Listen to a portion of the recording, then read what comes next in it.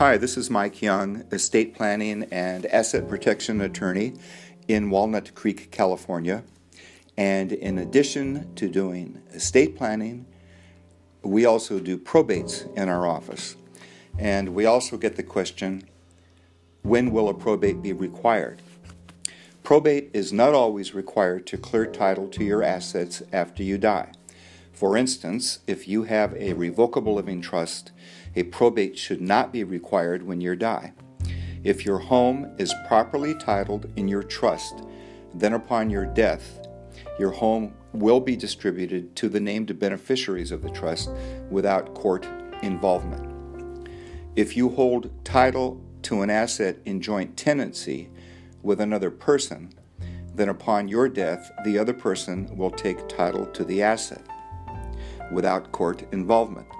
However, a probate will be required on the second death unless the title is transferred to a revocable living trust or to another joint tenancy situation.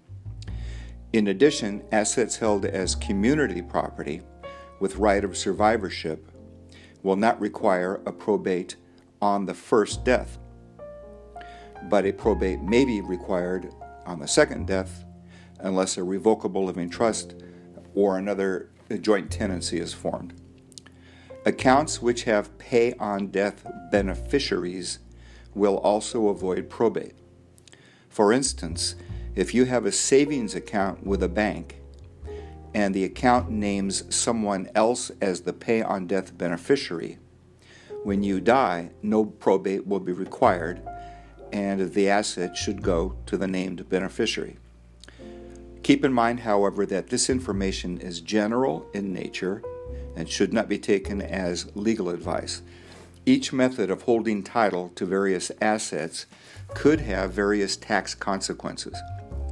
In addition, there can be consequences regarding asset protection and Medi-Cal and long-term care planning. You should always seek the advice of your estate planning attorney for proper estate planning techniques, probate avoidance, and planning for your long-term care.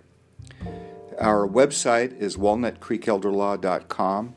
If you would like to call our office, our number is 925-256-0298.